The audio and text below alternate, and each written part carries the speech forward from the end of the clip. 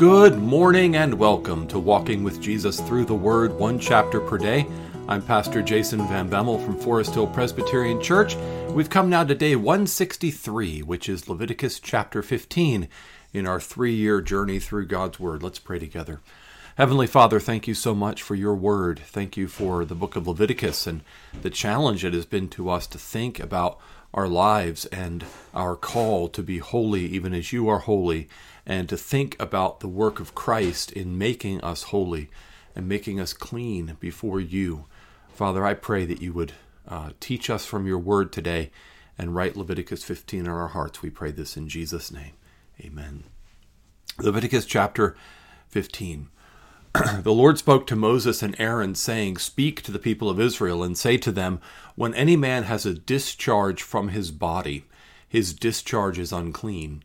And this is the law of his uncleanness for a discharge, whether his body runs with his discharge or his body is blocked up by his discharge, it is his uncleanness. Every bed on which the one with the discharge lies shall be unclean, and everything on which he sits shall be unclean. And anyone who touches his bed shall wash his clothes and bathe himself in water and be unclean until the evening. And whoever sits on anything on which the one with the discharge has sat shall wash his clothes and bathe himself in water and be unclean until the evening. And whoever touches the body of the one with the discharge shall wash his clothes and bathe himself in water and be unclean until the evening. And if the one with the discharge spits on someone who is clean, then he shall wash his clothes and bathe himself in water and be unclean until the evening. And any saddle on which the one with the discharge rides shall be unclean. And whoever touches anything that was under him shall be unclean until the evening. And whoever carries such things shall wash his clothes and bathe himself in water and be unclean until the evening.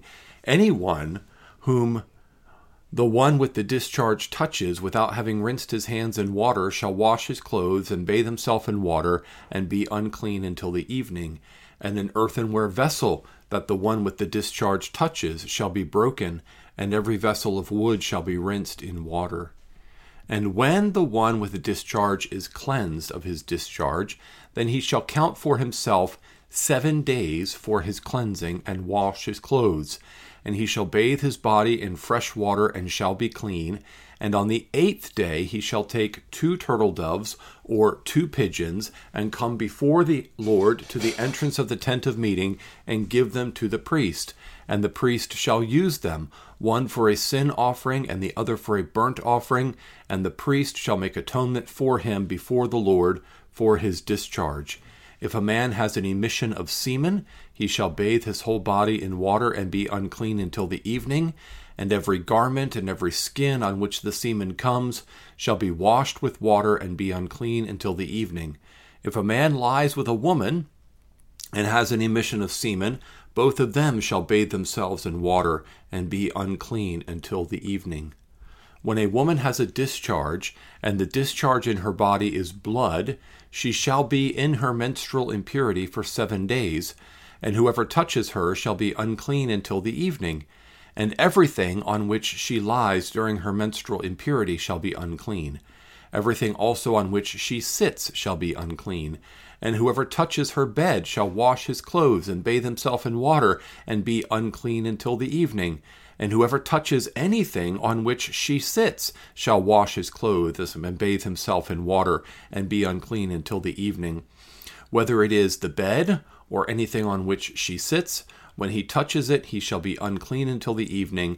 And if any man lies with her, and her menstrual impurity comes upon him, he shall be unclean 7 days, and every bed on which he lies shall be unclean.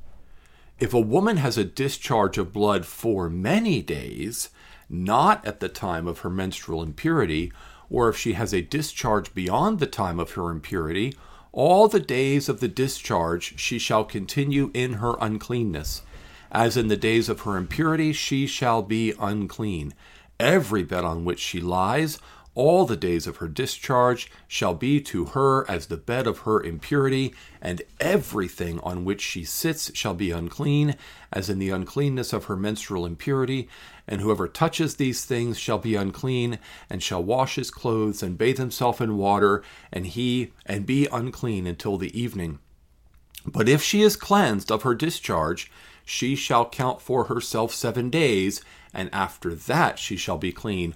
And on the 8th day she shall take 2 turtle doves or 2 pigeons, and bring them to the priest to the entrance of the tent of meeting. And the priest shall use one for a sin offering, and the other for a burnt offering. And the priest shall make atonement for her before the Lord for her unclean discharge. Thus you shall keep the people of Israel separate from their uncleanness, lest they die in their uncleanness by defiling my tabernacle that is in their midst. This is the law for him who has a discharge, and for him who has an emission of semen, becoming unclean thereby. Also for her who is unwell with her menstrual impurity, that is for anyone, male or female, who has a discharge, and for the man who lies with a woman who is unclean. More unclean here in Leviticus chapter 15, as we're continuing to work our way through this section of the Levitical Code. And again, as a reminder, some of this is practical. The larger point of what is happening here has to do with the need to be clean before the Lord. And then that we are by nature, because of our sinful nature, even some natural biological processes are unclean. You see, sin brings disease into the world and death from that disease. And so even natural biological processes become unclean because everything about us is tainted with sin.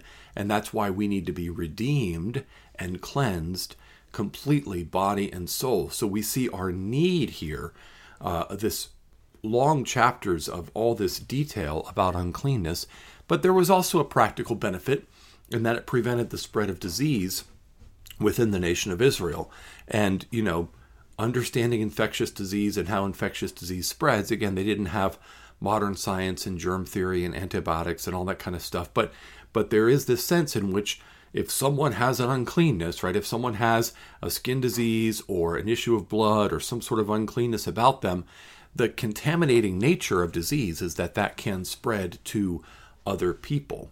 And so there's both a spiritual lesson that's very important, that shows our need for cleansing and for redemption, body and soul, a picture of our brokenness and uncleanness that Christ must redeem and restore, but also a practical benefit of preventing the spread of disease. A couple of things I want to point out in this chapter. One is something that we saw before, and I just want to point it out because I didn't really spend much time on it, and that is after someone's been unclean for a long period of time and they're declared to be clean, there is a process where there's 7 days, right? And then on the 8th day, he makes atonement. So we see this first in verse 13 in this chapter. When one with a discharge is cleansed of his discharge, then he shall count for himself 7 days for his cleansing and wash his clothes, and he shall bathe his body in fresh water and shall be clean. And on the 8th day he shall take 2 turtle doves and 2 pigeons, come before the Lord, the entrance of the tent of meeting, give them to the priest. The priest shall use them, one for a sin offering, the other for a burnt offering, make atonement for him before the Lord for his discharge. We see the same procedure for a woman. Very much even, one of the things that should be remarkable culturally about this chapter is that men and women are very much treated equally in terms of uncleanness and the procedures that are necessary for handling that uncleanness. But notice it is 7 days to finish the work of cleansing, and then the 8th day is the day of new beginning. Someone who's been unclean for a long period of time, whether they're a leper with a skin disease or with an issue of blood, the 8th day is their day of new beginning. It's the day of new life. It's the day of a new start for them after this period of uncleanness. And that goes along with a biblical understanding of 7 being used of the completion of the work of God, and 8 being the number of new beginnings and new creation, which ultimately points us to Christ, who did the work of salvation within the 7 days from Palm Sunday to the time of his burial in death, and then on the 8th day was raised again from the dead. And then one other thing I want to point out in this chapter is the woman who has an issue of blood for many days, here in verses 25 to 30. We meet such a woman in the Gospels. In several of the Gospels, we have the account of this woman. Here it is from Matthew chapter 9, starting in verse 20.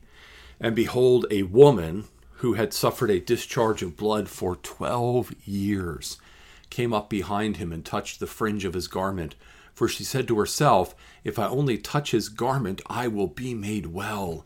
Jesus turned and seeing her said, take heart, daughter, your faith has made you well. And instantly the woman was made well. And when Jesus came to the ruler's house and saw the flute players and the crowd making commotion, he said, go away, for the girl is not dead but sleeping. And they laughed at him. So here's this woman. Can you imagine 12 years? Leviticus shows us that when you're unclean, every single thing that you touch, that you come in contact with, that you're around, becomes unclean. So you become a complete social pariah. No one wants to go near you because no one wants to deal with the hassle of having to deal with this uncleanness. And this woman has been in the uncleanness of her blood flow for 12 years. And she comes up and touches Jesus, and Jesus does not become unclean because this woman touches her.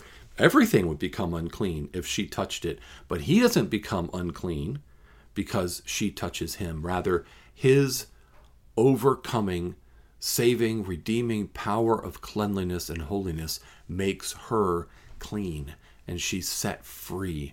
And what a joy to have a new life and a new beginning after 12 years of imprisoning uncleanness. And that's just a little picture of what the Lord does for us in the gospel. Sin and disease and fallenness in this world makes us sometimes feel like we're just trapped by uncleanness. But the Lord has the power to set us free, to give us new life, to give us new creation.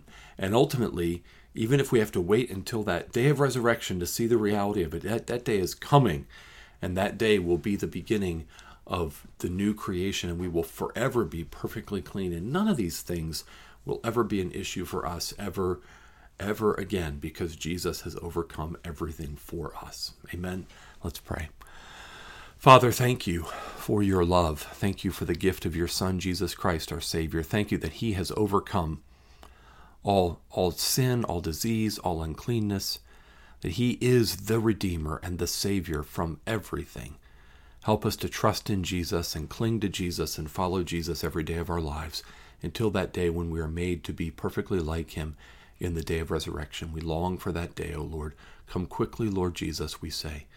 Amen. Amen.